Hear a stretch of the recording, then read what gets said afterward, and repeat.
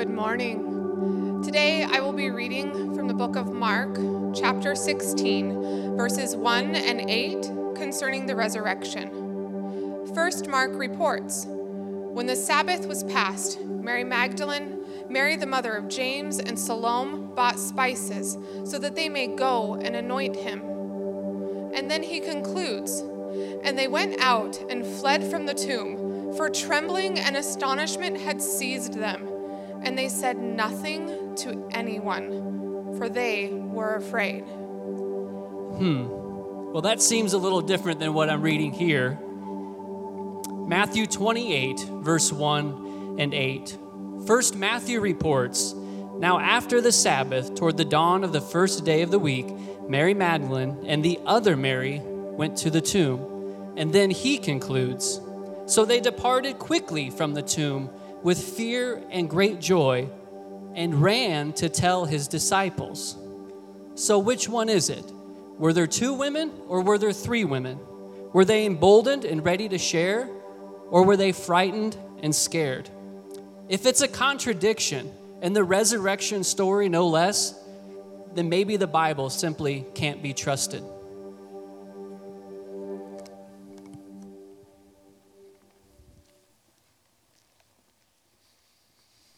Well, good morning. Hope you're doing well today. My name's Adrian. I'm one of the pastors here at Carnegie Free. If we haven't yet met, I'd love to connect with you after the service. Okay, who would like to come up and answer that question for us today? Got any volunteers? I got the last one. How can you say Jesus is the only way to God? This is a tough one as well, isn't it? I believe in God, but is the Bible consistent? Are there contradictions in it? Can it be trusted? That's what we'll look at this morning. We're in this series in which we're looking at what we believe, that's our theology, and why we believe it, that's apologetics, the reasons for our belief. And I know a lot of people don't do a lot of work in theology or apologetics, but I find it to be so helpful for the strengthening of our faith if we from time to time look at what it is we believe doctrinally and why it is we believe that. What I find is that it's kind of like a puzzle. You open up a puzzle box and there's a bunch of pieces all over and it's hard to make sense of it all. But then when you start to put doctrines together, you start to see a beautiful portrait emerge. And then you have a few different questions and you deal with one of those questions and you realize that there's good answers to the questions that we have, and you see the portrait emerge even more. And you may not have all of the answers to all of the questions that you have, but when you put a number of them together into a single puzzle whole, even if you're missing a few of the pieces, you start to see this beautiful portrait emerge that's no longer fragile, no longer being held together by just a few pieces, but it becomes a whole portrait. And that's what we're doing as we seek to answer 6 of the greatest objections to Christianity in this series, and in the process also teach a lot of really important doctrine related to our faith. Again, last week was, I believe in God, but how can we say that Jesus is the only way to God? Next week, you're going to be sure not to miss. It's the most frequent objection. I believe in God, but how could an all-powerful, all-loving God allow so much evil to exist in this world? It's the most frequent objection to our faith. And today, I believe in God, but how can I know the Bible is true and trustworthy? It wasn't that long ago that the Bible was revered across America. Raise your hand if you remember that time, just 30, 40 years ago. I see a number of hands up. That day is long since past. It wasn't that long ago that even deists and atheists and those who were agnostic at least respected the Bible and read it as great literature. And there was a recognition amongst people in America across the spectrum that it was the Bible that produced for us education and hymnology and some of the greatest literature that is available to us today. It is the Bible that led to great American movements like the abolition of slavery and the advent of universal human rights and the great American civil rights movement of the 1950s and 60s. All of these led by people inspired by the Bible. It was the great President Teddy Roosevelt who remarked, "A thorough knowledge of the Bible is worth more than a college education." I still believe that to be true. You have a thorough knowledge of the ins and outs of the Bible, you will be taught what is the good and beautiful life. Well, today, not so much. We really don't believe that today. Many today say that the Bible, like most history books, was concocted by the political winners. And we can't ever really know what the historical Jesus was like. All of these teachings about Jesus related to miracles and his death and resurrection and claims to be Messiah, claims to be God in flesh, that was probably an invention of the biblical authors or an invention of later church fathers who were seeking to consolidate power for their own cause. But we really can't know what the historical Jesus was like. Maybe he was a good teacher, maybe even a prophet, but I'm sure he wasn't one to call himself the Messiah. Now, if you think this is merely academic, I know many of you have friends. I have a dear friend who I used to dialogue with about these issues on a regular basis. He remains a dear friend to me to this day. He was very curious about Christianity for a time. And then the end of his freshman year in college, he took second semester a literature class that was historic criticism of the Bible. And a secular Jewish man criticized the Bible a lot. And he came out of that class believing that the Bible has many contradictions and it's not worthy of his trust, and he's never returned to it. Many such stories, many similar stories as that could be given. In a nutshell, the objection is the Bible has many errors in it, and therefore it's not worthy of our trust. I hope to defang that objection this morning. Two very simple ideas that I hope to present, two big ideas, and then there will be a number of lines of evidence underneath the first one. The first simple idea is the Bible is reliable historically and it's worthy of our trust. The second idea that we'll get to, the Bible is transformative personally and it's therefore worthy of our trust and our study. But first, let's examine this statement. The Bible is reliable historically and it's worthy of our trust. On your outline, you'll see, if you take that out, 5 different lines of evidence for how I can make that statement, that it's reliable historically and worthy of our trust. The first one is this: the earliest records related to Christianity all agree that Christians believed that Jesus was divine. You ask, well, why do we even make that statement? Of course they all agree. That's what the Bible says. But many people would say, no, those are later insertions. And so there's many English professors and history professors who have attacked the Bible over these past decades and argue that any notion of Jesus' divinity is a legend that was developed later. To that, let me share with you a few facts. The New Testament was completed by the end of the first century. Did you know that? It's totally complete by about AD 90. And most of the New Testament was written between 48 and 60 AD. That's between 15 and 30 years after the events themselves. Look at the Apostle Paul. Most of his letters were written between 48 and 55, 56 AD. The books of Matthew, Mark, and Luke, the Acts of the Apostles, which is the history of the early church, also written by Luke, written around that same time. In the intermediary years, but between the death and the resurrection of Christ, and then the writing of these books, the gospel writers relied on what is called the Jewish oral tradition. The Jewish oral tradition is this beautiful thing that because papyrus and paper and leather were in short supply, you had to retell the elements of Scripture orally and pass them down in exact form from one person to another person. And that's the way the Old Testament was preserved for many, many years. It was through this oral tradition and rote memorization. And there was great motivation to memorize the Scriptures, because if you got a rabbi's words wrong, if you got the words of Scriptures incorrect, the penalty was, you know what it was? stoning. I'd call that pretty good motivation, wouldn't you? I'd be motivated to get it right if I knew that if I got the words of Scripture wrong, the words of God wrong, I would be stoned. So, the gospel writer of Luke, for example, speaks of the detail he uses in composing his gospel in Luke chapter 1, verses 1 through 4.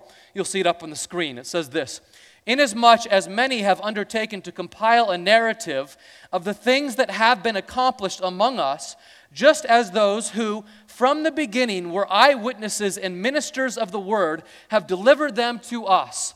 So let me just pause there. Luke is saying other people have delivered the word to us. They were eyewitnesses of the word, and they were very careful in doing so. Then he goes on to say, "It seemed good for me also, having followed all things closely for some time past, to write an orderly account for you, that you may have certainty concerning the things that you have been taught." So here is this great historian, Luke, saying, I have carefully investigated everything that has come to me, and I thought it would be good for me also to write an orderly account of what happened concerning Jesus. Let me just pause here. He's writing 30 years after the events of Jesus' life, such that many people he is writing to were alive when Jesus was walking the earth. And he's saying, if I get anything wrong, check my facts. Speak up if I get anything wrong. There are many other people alive at this time who could check and verify or invalidate his thoughts. He's inviting anyone to check his sources. The Apostle Paul, even more impressively, over in 1 Corinthians 15, is retelling a creed. There's a number of creeds in the New Testament that the Apostle Paul passes down as he received them from other people. In all likelihood, he received them from the Apostle Peter and from others at the Jerusalem Council, maybe 2 or 3 years after the death and resurrection of Christ. And these creeds are found in Philippians 2 and Colossians 1, and this one in 1 Corinthians 15, in which you have this basic information about the gospel truth and about Jesus in his divinity, which Paul received from others, and now he's passing it down. Just 2 to 3 years after the events themselves, he receives these creeds, and then he writes them into his letters. Here's one again from 1 Corinthians 15, verses 3 through 6. He says, "For I delivered to you, as of first importance, what I also received, what was given to me from the Apostle Peter and others, what I also received, that Christ Jesus died for our sins, in accordance with the Scriptures, that he was buried, that he was raised on the third day in accordance with the Scriptures. And then he appeared to Cephas," that is Peter, "then to the 12, then he appeared to more than 500 other brothers at one time, most of whom are still alive, though some have fallen asleep." Do you hear it again? He's saying, I am writing down what you all know about and what you all have seen, and if I get anything wrong, go check with those eyewitnesses of the resurrection of Christ who are still alive. You don't make something up like that. You don't fabricate a legend that can be checked and refuted. Now, I know that some would say, well, Adrian, that's all fine, that's all well and good, but that's the Bible authors speaking on the authority of the Bible or on the reliability of the Bible. Are there any non-Christian authors that speak to the reliability of your statement that all Christians believed Jesus was divine? Any of those? Well, I'm so glad that you asked. Thank you. In fact, the first century historian Josephus, who was a leading Jewish historian of the day, said this of Jesus. Now, as I read this, remember that Josephus was not a follower of Jesus. He was not a believer in Jesus. And he says this about the early Christian community. This man was the so-called Christ, if indeed we should call him a man, in parentheses. Those may or may not have been the words of Josephus. We're not sure if that little parenthetical remark, were his words. It might have been his words in mockery of the early Christian belief because he was not a believer. But he goes on, and these are his words. "For he appeared to them on the third day, alive again, the divine prophets having spoken these and thousands of other wonderful things about him. So yet again, here's this renowned non-Christian source that's saying the same thing about Jesus as the early Christian witnesses were saying about him. They called him the Christ. They called him the Messiah. They said that he died and then he rose again for their sins. And there are others, if we had time, we could quote from a number of other Greek and Roman historians who say the same thing. Raise your hand with me if you've heard or if you read the book, The Da Vinci Code by Dan Brown. A few people reluctantly raising their hands. Okay, I did. You don't need to be embarrassed, though, that you read that. It was interesting fiction. It was fantastical fiction. Some of the most fantastical fiction that I have ever read. And in it, what the author seeks to do, what Dan Brown tries to do, is suggest that this idea that Jesus was divine was invented by Emperor Constantine in 325 AD. That it was never a part of the original New Testament documents, but Constantine invented it to consolidate his power, and it was a later insertion into the Bible. But the early Christian teachers actually believed that Jesus was just a good moral teacher who happened to be married to Mary Magdalene and a lot of other silly ideas. In truth, Constantine simply reacted to the reality that Christianity had grown from a groundswell, this organic movement under intense persecution for its first 3 centuries. And under intense persecution, there was this groundswell movement in which Christianity began to catch rapid fire and spread massively across the Roman Empire, such that Constantine, by 325 AD, most historians are now saying, responded to the fact that Christianity already was the de facto religion of the Roman Empire. That it had replaced the paganism of Rome from the ground up, never from the top down, and Constantine wanted to side with a winner. Now here's the important takeaway. No matter how far back you trace the roots of the historical Jesus, you never arrive at a non-supernatural portrait of Jesus. The portraits of Jesus that we have from the pages of Scripture are reliable and historically accurate. Line of evidence number 2 goes like this. The New Testament includes too many embarrassing details to be legendary. Imagine with me, if you will, that you're making up a story that you wanted other people to believe. And that's the charge of many people against the disciples. They're making up a story that they want other people to believe. Would you then make up a story that included all kinds of embarrassing details about yourself? Such as, you're making up the story, and one of the stars of the story is a man named Peter. And what does Peter do at the hour that Jesus needs him most, as Jesus is about to be crucified? What does he do? Anyone? He denies Jesus 3 times.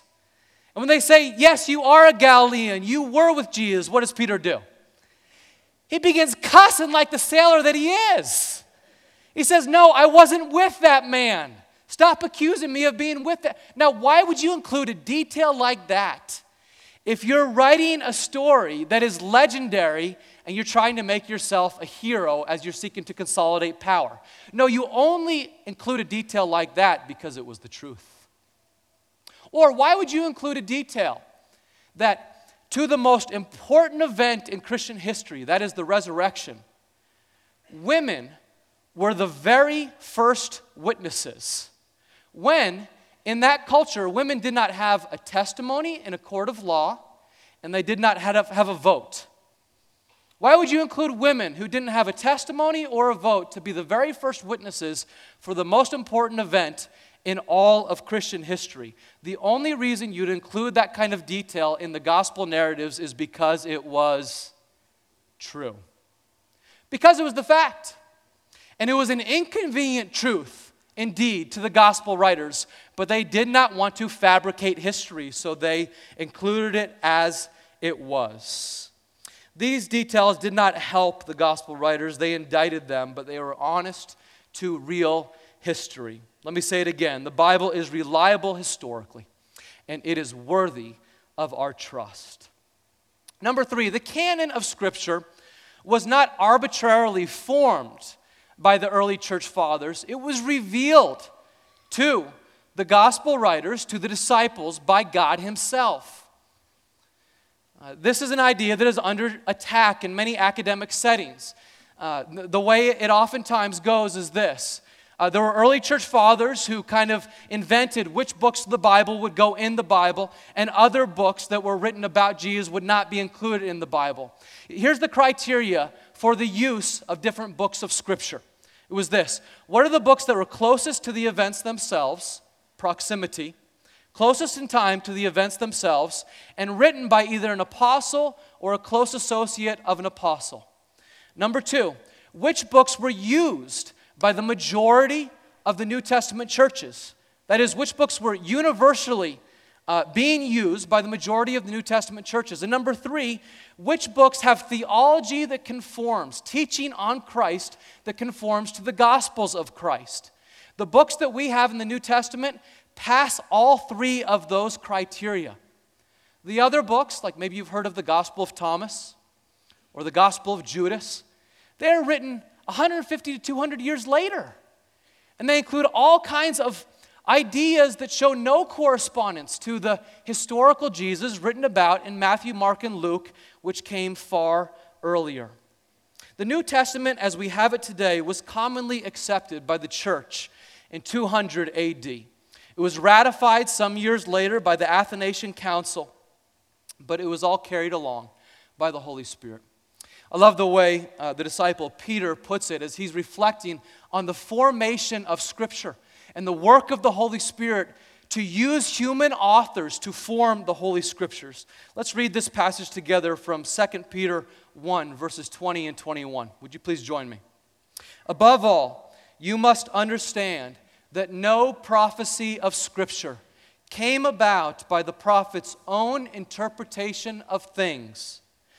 For prophecy never had its origin in the human will, but prophets, though human, spoke from God as they were carried along by the Holy Spirit.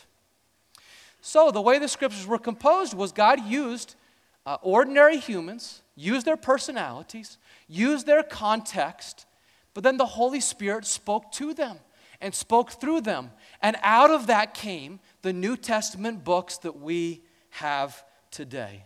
There's no accidents, there's no errors in the inspired, God-breathed Word. It is the reliable and trustworthy Word of God. Number 4, many inconsistencies actually turn out to be the result of normal eyewitness accounts. If 2 people witness any historical event, they're going to come at it from different angles, are they not? 2 different people looking at one historical event. One person will emphasize one lens, that he's looking at these people. Another person might look at different people or different events. And that's what we see when you harmonize the books of Matthew, Mark, Luke, and John. You think of these 2 resurrection accounts that Cassie and Michael read before the sermon. And Matthew and Mark note a few differences.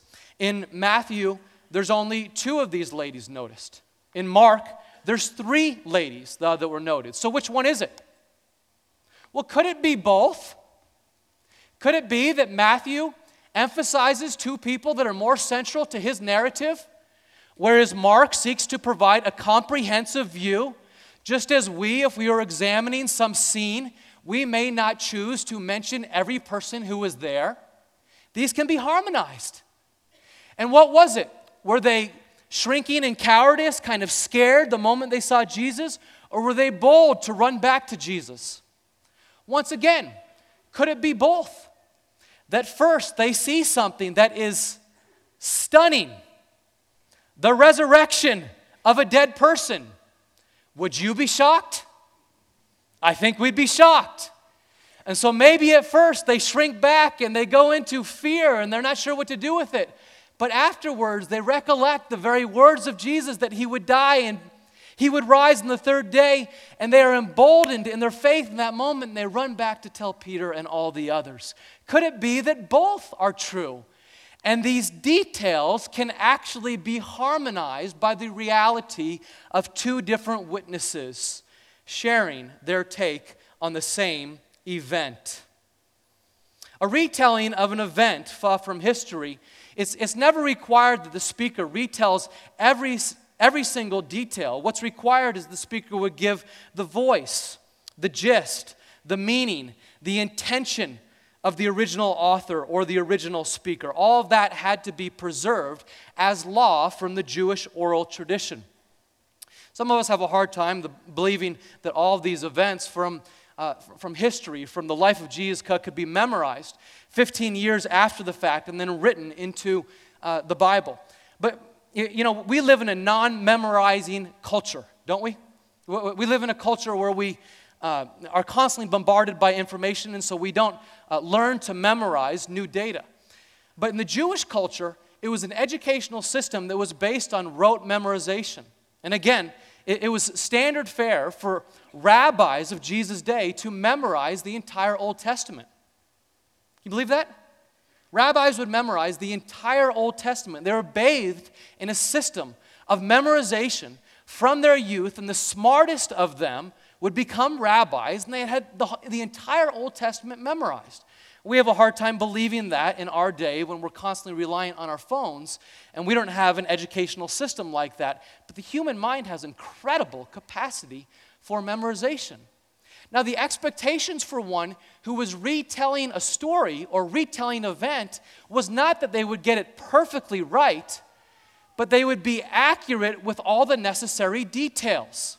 That though they were fishermen, they would tell no fish stories. Okay? Any laughter? Come on. At a really lousy dad joke? Okay. They were fishermen, but they were trained in this school of memorization, and they were expected to get it right as it was through their personalities with no embellishment of necessary details. Now, line of evidence number 5 goes like this. There is far more manuscript evidence for the New Testament than there is for any other ancient book available to us today. The second best book in terms of manuscript evidence is Homer's The Iliad. Okay, the Iliad was the Greek Bible for the Greek people. And the Iliad has about 65 manuscripts available, dated to within 800 years of Homer's original writings.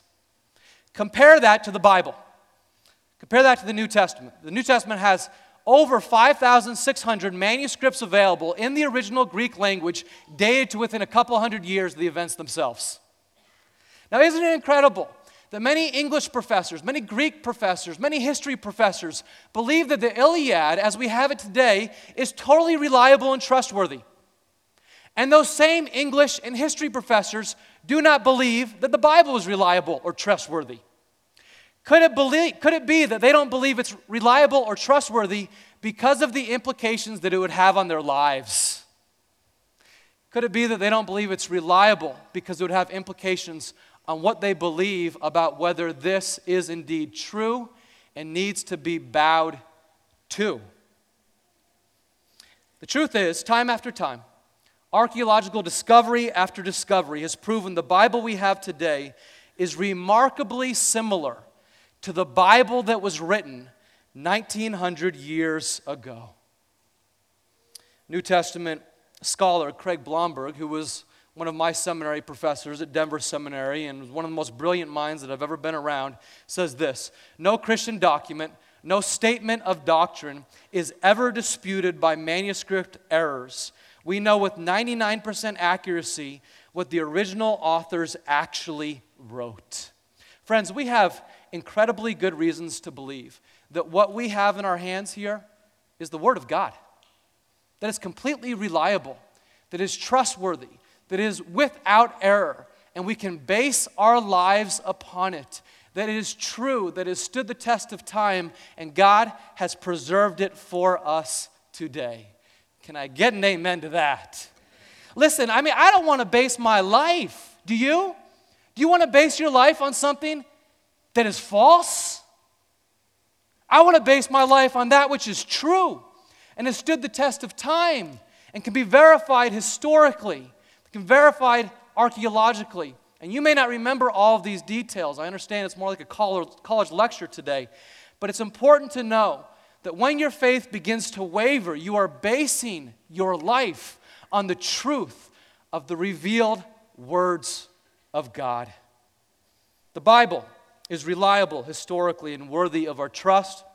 And then second, the Bible is transformative personally, and it's therefore worthy of our trust and our study. Taking away my academic lens for just a moment, let me just tell you, there's been no other book in the world that has transformed my life like the Bible. And it's not even close. There are no other words but the words of Jesus that have penetrated my soul, and it's not even close. I fear perhaps that many of us do not read the Bible in our culture today, and even in many of our churches, not so much because we question its historical reliability. That may be a factor for you, and if it is, I'm so glad that you're here today. You can trust in it historically. But I fear that many people do not read the Bible today. Many don't study the Bible today because of spiritual laziness. We've succumbed to a 140 character culture. We want it in 140 characters or less, or else we say it's not worth my time. And the Bible just won't be had that way. It requires study. It requires intentionality. It requires memorization. And as you get it into you, it transforms your life. It can change you from the inside out. It can convict us of truth. It can lead us to repentance. It can lead us to hope and great joy, even amidst a world that is so full of such despair. So I just ask you, if you want to grow in your study of the Scriptures, you want to grow in your knowledge of the Scriptures, what is your plan?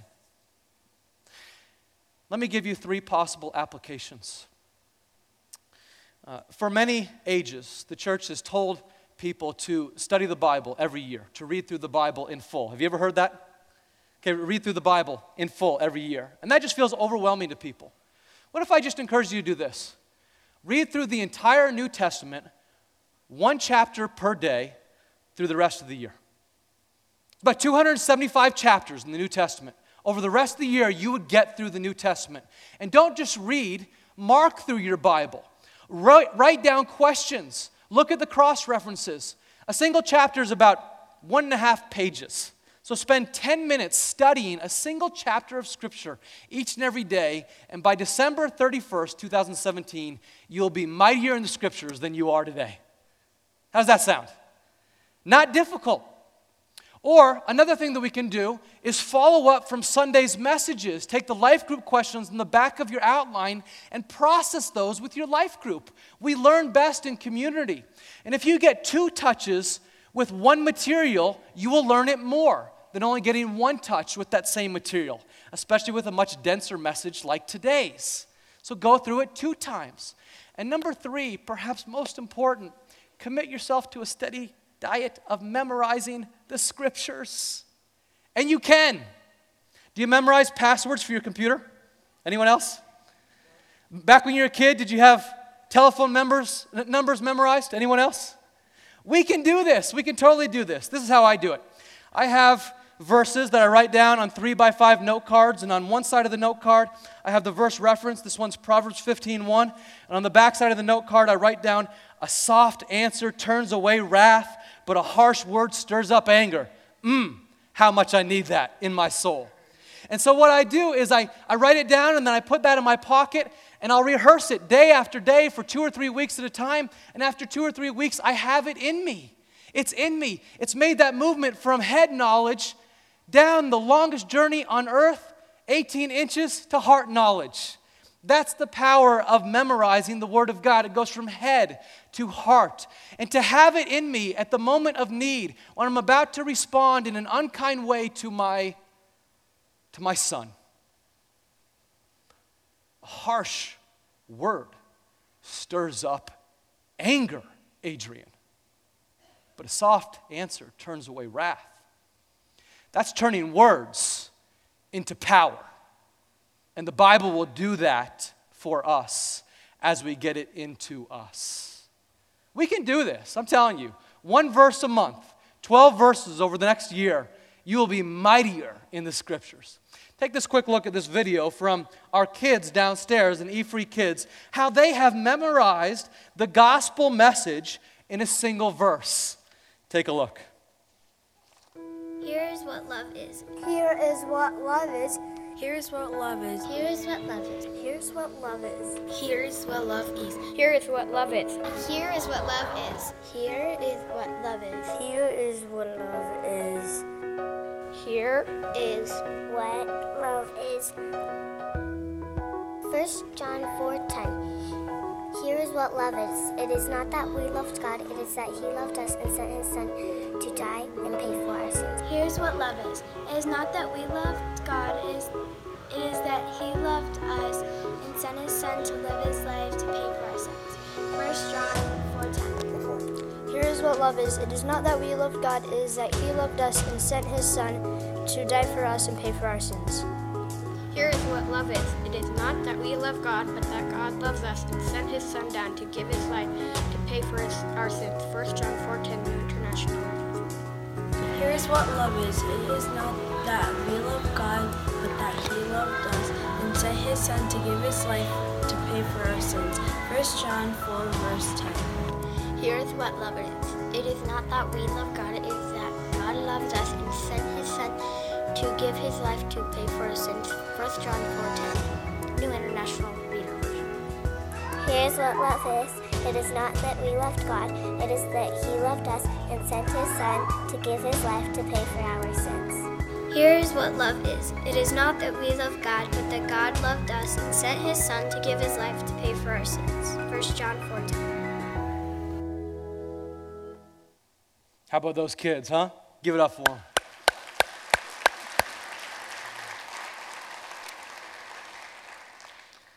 Have you ever been asked by someone, what is the Christian message? What is the gospel? And your mind is just kind of stirring. You say, ooh, I'm not sure how to respond to that. Okay, our kids just taught us from one Bible verse. Here is what love is. Not that we love God, but that God loved us and sent His Son to die for our sins. Again, this is the power of Scripture memory, from a single verse to the gospel, to perhaps being used by God to change another life for all eternity. Are we getting the power of the transformational Word of God into us? I read an analogy a number of years ago, and I'll close with this, an analogy about 3 different ways that people tend to interact with the Bible. And it was a woman looking out her window at her flower garden. And she notices first a number of butterflies, and as she watches the butterflies, she sees that the butterflies come down and they drop onto a flower, and they stay there for but a moment, and they fly away to the next. And then she looks out and she sees a botanist. And a botanist comes up to the flower garden, and he has his notebook and his magnifying glass, and he takes out his magnifying glass and he studies every last detail of an individual flower, sits in it for an hour and writes down the notes as he goes in his notebook, to conclude by putting away his magnifying glass and putting his notebook under his arm and being done. Perhaps he has some information in that notebook and some information in his brain, but that's about it. And third, she saw a honeybee going out to the flowers, and she noticed that the honeybees would find the perfect flower on which it would land and stick its nose down into a single flower and stay there for a while.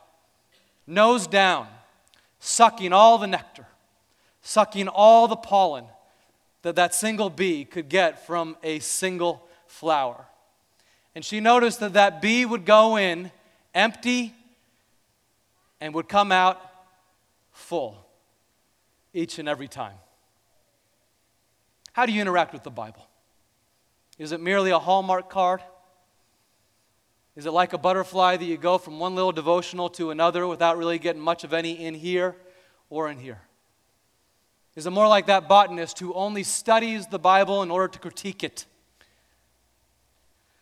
Or is it like that honeybee that nestles our nose into the pages of Scripture, that we go in empty every day and we come out filled, strengthened, nourished by the nectar of the Word of God each and every day? That's what's offered to us. Let's give thanks. God in heaven, thank you that you have given us your life-changing words. You have not left us without witness. We have the Holy Spirit, and we have the very words of God. They are not myth, they are not legend. We need not wonder if they are reliable and true for life. Indeed, we have so many great reasons to believe that they are true and historically accurate, and therefore we can be confident basing our lives on them. Father, there are some in this room here today who have no confidence in the Word, and I pray that they would review the notes from today's message and they would realize that this Bible is reliable and it's accurate and it's worthy of placing our trust in, because it reveals for us the very words of God. And when all of life is changing, when all of life is shifting, we can know that we have something that is stable, your words, and we can abide in Christ. And out of abiding in Christ, we can go out into this world with strength.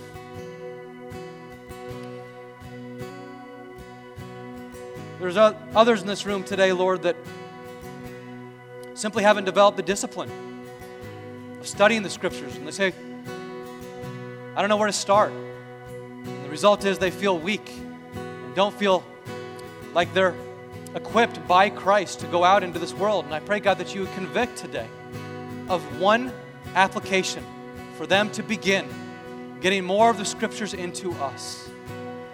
For God, we know that your words are living and true. They're able to pierce our souls. They're able to give us hope for all of life. So would you get us into the Scriptures, that we would be a church that is mighty in the Word of God, confident in all that you have for us.